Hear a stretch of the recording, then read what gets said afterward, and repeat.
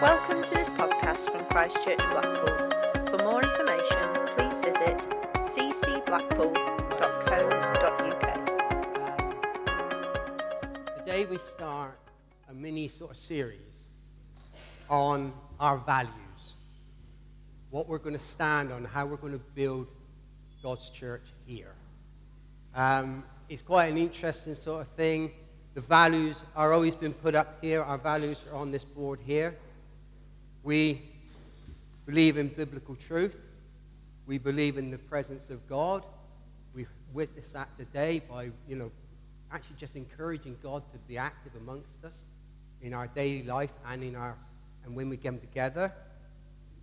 We believe that we should have a heart of Jesus to come to serve, and to serve not just one another, but to serve the community. We believe that we have a purpose to bring the gospel to a lost world. So this is where we live. So this is where God says we must reach out to the lost. So that would be our evangelistic sort of cutting edge, you could say, value. And then community. We believe very much clearly that we don't build a church on our own. Nobody should be isolated. That means sometimes we have to get over ourselves and ask for help, but other times we just want to make sure that we are looking out to people and saying, can we help? How are we going to do this together? Church will not be built by one person on its own. It has to be a corporate thing that comes together for the same reason. So today I am looking at our first value, and that is biblical truth. Biblical truth is what we are called to submit and build every part of our lives on. It's not easy, though, is it? It really is not easy. See, because God's truth is very different from the consensus of the world, how they see truth. The world really has no idea. No idea what truth is or how to know what is truth. They are bombarded in TV, from soaps to films to adverts to news to social media. And that is where they will try to grasp at what is truth. And that truth to them is going to be what suits them. Now, I say amen to that. I say that's exactly where I was. That's the way I built my truth up. Normally, not on the facts, so much as on just simply me saying, if that benefits me, I believe that we should do this. And that's the truth that I will build on. So, we are not immune as a church to those influences. And that's what we've got to be very careful. Because these are what the world will build their truth on, but as I say, we live in the world, as God says to us. We are people that live in the world, but we are not of the world. So God gives us, if we allow it, and if we actually stand by it and stand on it and abide in Him, God's word will always give us the best counsel in all areas, whether we're going through tough times or good times, because we're not immune to tough times, church. Never get that. Never believe anybody who says, because I've become a follower of Jesus, my life is perfect. No, there will be tough times. In fact, there will be even tougher times for some people. We have heard people who have died for the fact that they declare their faith openly in a country or in a land or against the law. So it's not easy. But as I say, if we can submit every part of our life, that means all our relationships, our marriage, parenting, desires, ambition, career, identity, and church itself, you name it. Put it against the truth of God's word. And I believe the outcome will be much better than trying to balance it against the truth of the world. So, my role, or my service to God, and to this church, alongside Ben, Julian, and Shugan, is to protect those under our care. and lead people into maturity in Christ Jesus. And there is only one way we will fulfill this service, and that is to abide. We have to be close to God. We have to push into God. Abide in Jesus. And then through that, we have to encourage everybody to do the same and to live lives based completely on God's word of truth.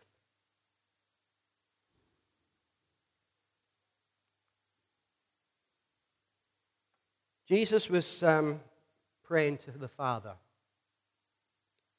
And one of the things he wanted to make sure was that they were sanctified. Sanctified by the word, by the truth. Your word is true.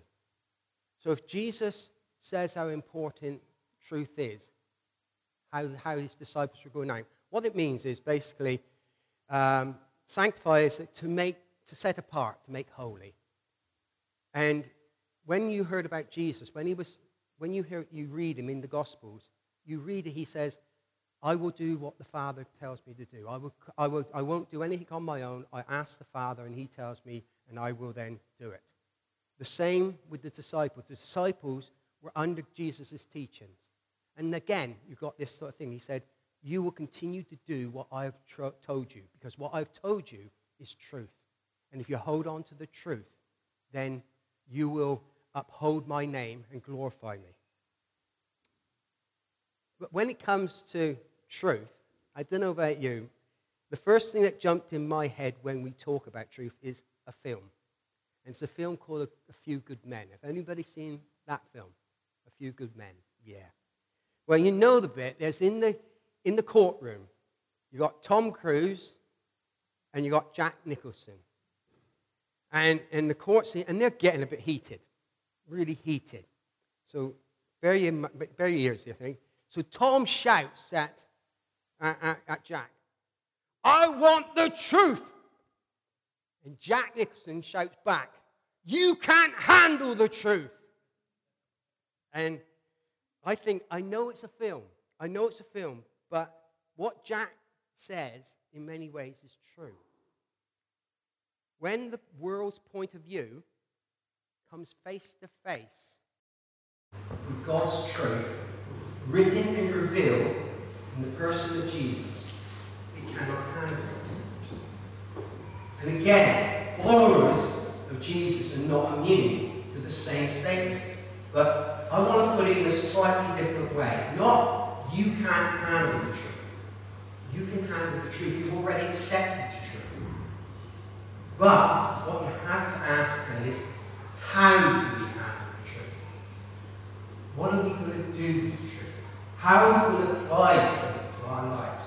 What God tells us. Not what the world tells us, not what is in fashion, but what the truth is. 2 Timothy 4:3-4 says, and here's a warning. For the time will come when people will not put up with sound doctrine. Instead, to suit their own desires, they will gather around them a great number of teachers to say what their itching ears want to hear. They will turn their ears away from truth and turn aside to myths. Now that's been going on. Paul wrote that back 2,000 years ago, roughly. And that has been the state that has been coming into the church. God has warned church leaders all down the centuries. Be wary of people who will try to change the truth. See, God knew that his truth would always be under attack from spiritual forces and the condition of the human heart towards him. And you can just hear Satan being, he's whispering. And he's been whispering lies since the Garden of Eden when he said to Eve, to Adam and Eve, did God really say that? Is that the way you should go about? And I believe, don't blame, don't jump on people, because we can sort of point fingers and accuse when it's not justified.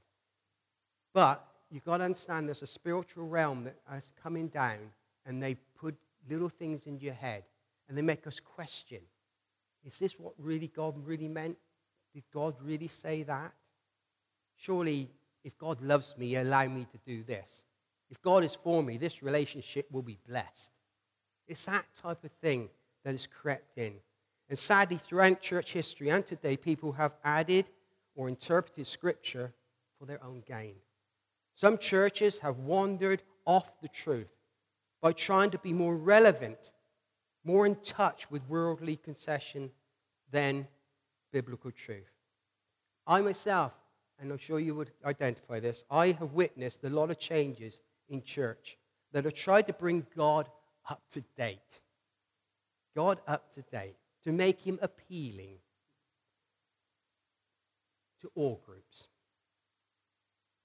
And only I've seen is a decline rather than an increase. No matter how much they change, they are in the decline. See, God's church will not be built on consensus. The more the church upholds the world's views on bringing political correctness, the less effective it becomes. Where will the world look when the church is a reflection of the hopelessness of the society they already live in? When will the church stop trying to change God and His truth? See, the church says,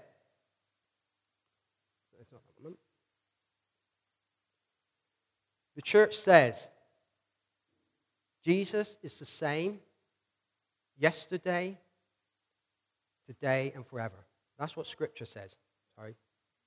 Scripture says that. So Jesus is not looking at social media platforms to see how many hits he's got.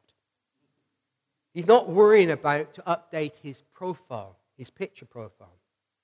Jesus said that he had come to do what his Father told him and use Scripture to affirm, challenge, and change listeners' perception. Isn't that what we are called to do as well? See, if Jesus is truth, pure truth cannot change. You cannot change truth if truth is truth. Right? No matter whatever else we say. And it applies to the given word. And that's what we will build His church on. Even when it seems harder to build on truth than the lie.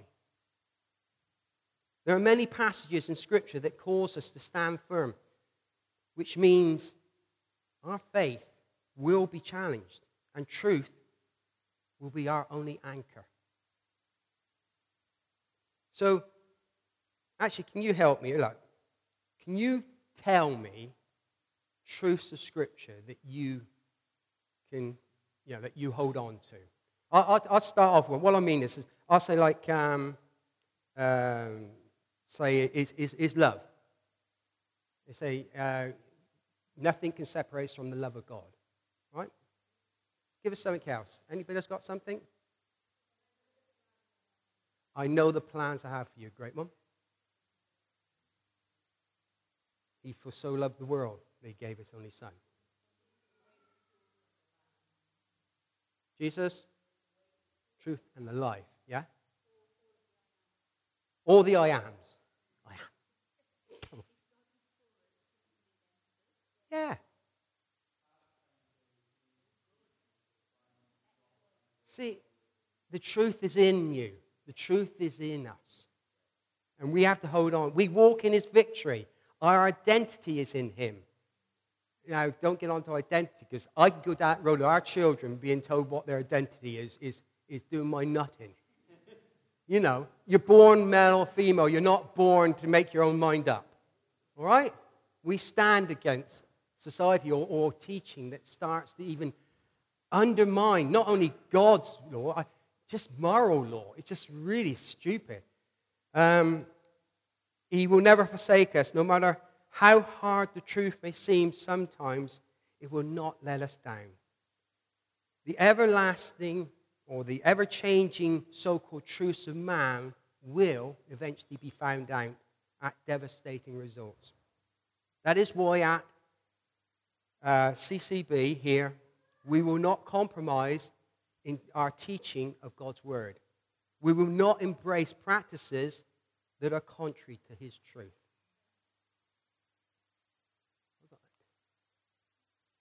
And this is why. One reason. All Scripture is God-breathed and is useful for teaching, rebuking, correcting, training, righteousness, so that the servant of God may be thoroughly equipped for every good work. Every Sunday, Ben takes the real bulk of our teaching here. Ben and Jen came here through a word to start a church here in Blackpool. But I know one of the highest things, there's a lot of passions Ben's got, but one of the highest passions is teaching truth. And if you come every Sunday, he washes us with truth. We may not agree with it because truth should challenge even us. Because even though we don't, we agree with God's truth, it is hard sometimes to, even Paul says, why does my body do what I don't want to do, and vice versa? And you think, there's sometimes I think it's much easier to just sit and say, oh, would that hurt? And don't get me wrong, we're not under condemnation because what we have is a God of grace. And a God of grace says, not that we can just leave it there. A God of grace says, turn round, talk to me about it. Let me help you. So I thought it'd be quite good for us to give a few examples of what it is we believe. And at this point, now, as you know, within the church, and some of you have done it, the foundation course that Ben and Jen run. And through that, there's a 7-week course or something like 6 or 7 week course. But in that, all the answers are, you go into detail. And you can have an intimate conversation with Ben and Jen about this, what we believe, what is truth, how the church functions. You can ask those questions in more detail. I've just got to skim over it for now. But I encourage you that if you're new to the church, you will be invited to come to that. But if you've been in the church for some time and you think, I've never done that before, maybe contact Ben and Jen and say, can I come along? Because I tell you, it's a great night, and maybe there's certain things still inside of you that says, I've got this issue about one thing or two things. Ask them. Ask them. They will be privileged to actually guide you through and help you through it. So what do we believe? Well, we believe there's just one God, don't we? We believe there's only one God. We believe that He is made up of the Father, the Son, and the Spirit, what people sometimes call the Holy Trinity. That is the God and the one God, the only God. There's nothing alongside that. That's the truth. We believe that our God created the heavens and the earth and everything that is in it. That's what we stand on. If you take science with their truth, now science is great. It investigates quite a lot of things. But what it has found, it changes its stance. If you looked at some of the scientific papers of how they think this happened, or how they thought that happened, or what this particular bird looked like, or what this particular event took place, you see it sometimes after very further investigation, they've changed their answers. We've got one answer. God created everything. We stand on that. Jesus is the only way to the Father. Reject Him, and you reject God Himself. There's no other way that you can get to God except through Jesus Christ. As Kat said, for God so loved the world that He sent His one and only Son. Who? Whoever believeth in Him shall have eternal life and shall never die. No other way. Salvation is by grace. Now, it's hard. It's amazing. There are still churches that try to add onto grace. and keep people down. You do the penance. You've got to go through certain rituals. You've got to add. Grace is unmerited. It's free. There's nothing you can add to it that can save you. It's what we build the bedrock on. Grace is fundamental to living free and not under condemnation. If you do not live fully under grace, then every act you do, you will start thinking, oh no, I've let God down again. Oh no, I don't know what to do. I'm no good anymore. Grace takes that off your shoulders. Grace repairs that and says, no, God still will love you no matter what you do. Grace will repair what you think you've done wrong anyway. It covers it. It is by grace that you've been saved. Through faith. Let no man may boast. I don't know the whole bit, but I know that's how it ends. We believe. We took bread here. We took communion today. There's certain people that churches that actually would say, we could not take communion. You know, if you were at home with a few friends, your Christian friends, you break bread and you can take wine. There's still a religious faction that will say, nobody can do that except for an ordained priest. And there's a lot of churches do that. Whether in the higher Anglican church or whether it's Baptist, whether it's, no matter. It doesn't, Roman Catholic, doesn't matter. You have freedom to celebrate the remembrance of Jesus Christ in your home as, remember, who are you? Royal priesthood. You are priest. You have been named priest. The truth is, you have all the gifts of heaven at your disposal. Not what somebody else says, I've got to go through that person. You don't come through Ben. You don't come through me. God's listening to you. I can only get in the way. We believe in baptism. Again, there's churches that will say that, I was christened, baby christening. And they would say that's your ticket into heaven, or that's your ticket into the God's kingdom. That is a lie. We have to come to a point where we make a personal testimony and a personal sacrifice, or confession of faith. Get it, Skip. There you go. Confession of faith. And when Peter, if you remember Acts and the Pentecost, Peter comes out of of being filled with the Spirit, and he gives this magnificent sort of speech about the gospel of God. And he tells them who Jesus was and everything about it.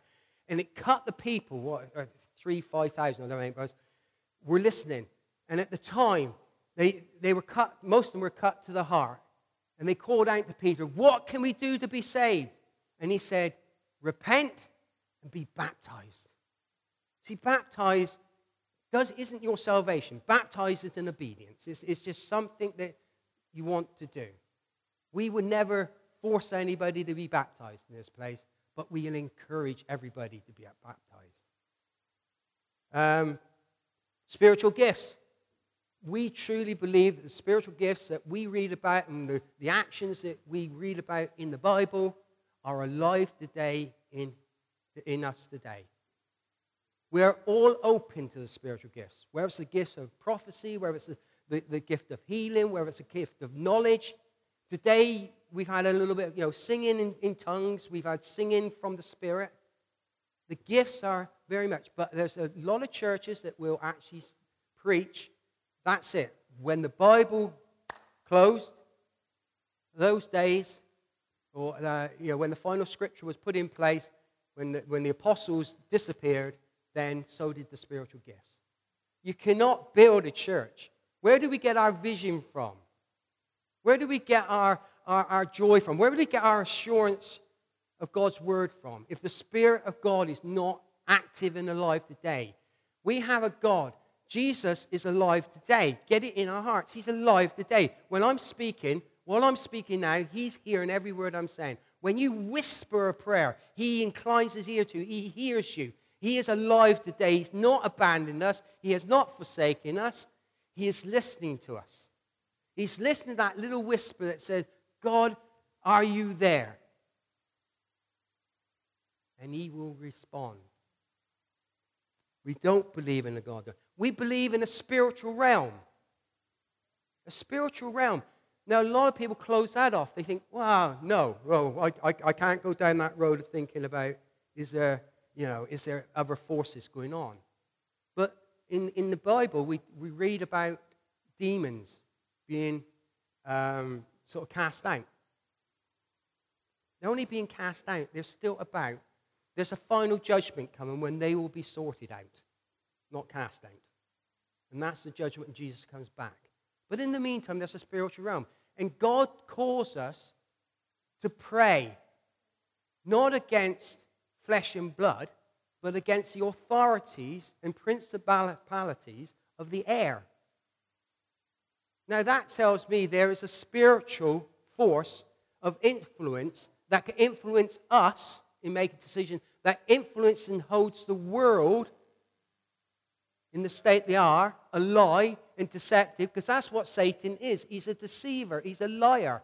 And this isn't Satan doing. There's many people who follow, or spirits that follow Jesus, follow Satan, and their work is just to disrupt anything they can that God wants to build, to undermine it, to cause a thing.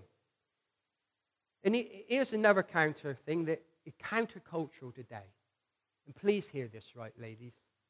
Please hear this right. And men, you hear this because this is true. This is something you stand up to. In this church, we believe in male eldership. Eldership should be a male. That's what God's created to say. Not because, look, you ladies, I know most of you could teach better than what I'm doing now. Your pastoral heart is brilliant. You've got giftings that are equal and absolutely surpass many elders within churches or leaders of churches. But we don't build it on what we have to, what we think is right. What we're called to do, if you get bad leaders, pray for them. It's like people who's like bosses. God says, if they're not in the right place, we pray for them. We uphold them. And it's just the society, this is what I mean about society coming into the church. Society says, look, a woman runs a company now. A woman needs equal pay, equal rights, equal treated value, equal value. I agree with that all the way through. All the way, but the government of the church, for God's own purpose, and God is unquestionable, he says leadership should be male. And that authority, men, you have to take seriously. I take it seriously, and that goes for your marriages as well. Men, love your wives like Jesus loves the church. Lay down your life. If men actually stood up and started to be men in God's name, I tell you what, you ladies would actually be much happier rather than trying to kick us and disagree with us and what have you. I mean, my counsel doesn't come from me. My wisdom mostly comes from Julie. Honestly. She is, and I would say Ben with Jen, Julian with Andrea, and Sugar with Tommy. We do not function as we are here to serve, not to be all over you. We want to try to encourage you forward, but we are saying, no, we're here to serve you, to help you through it.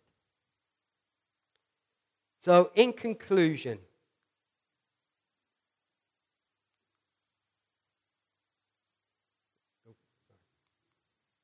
what about that go forward now?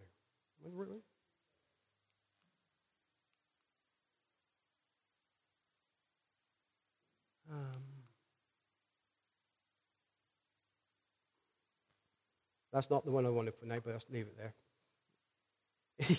In conclusion, Jesus says, if you abide in my word, you are truly my disciples, and you will know the truth, and the truth will set you free.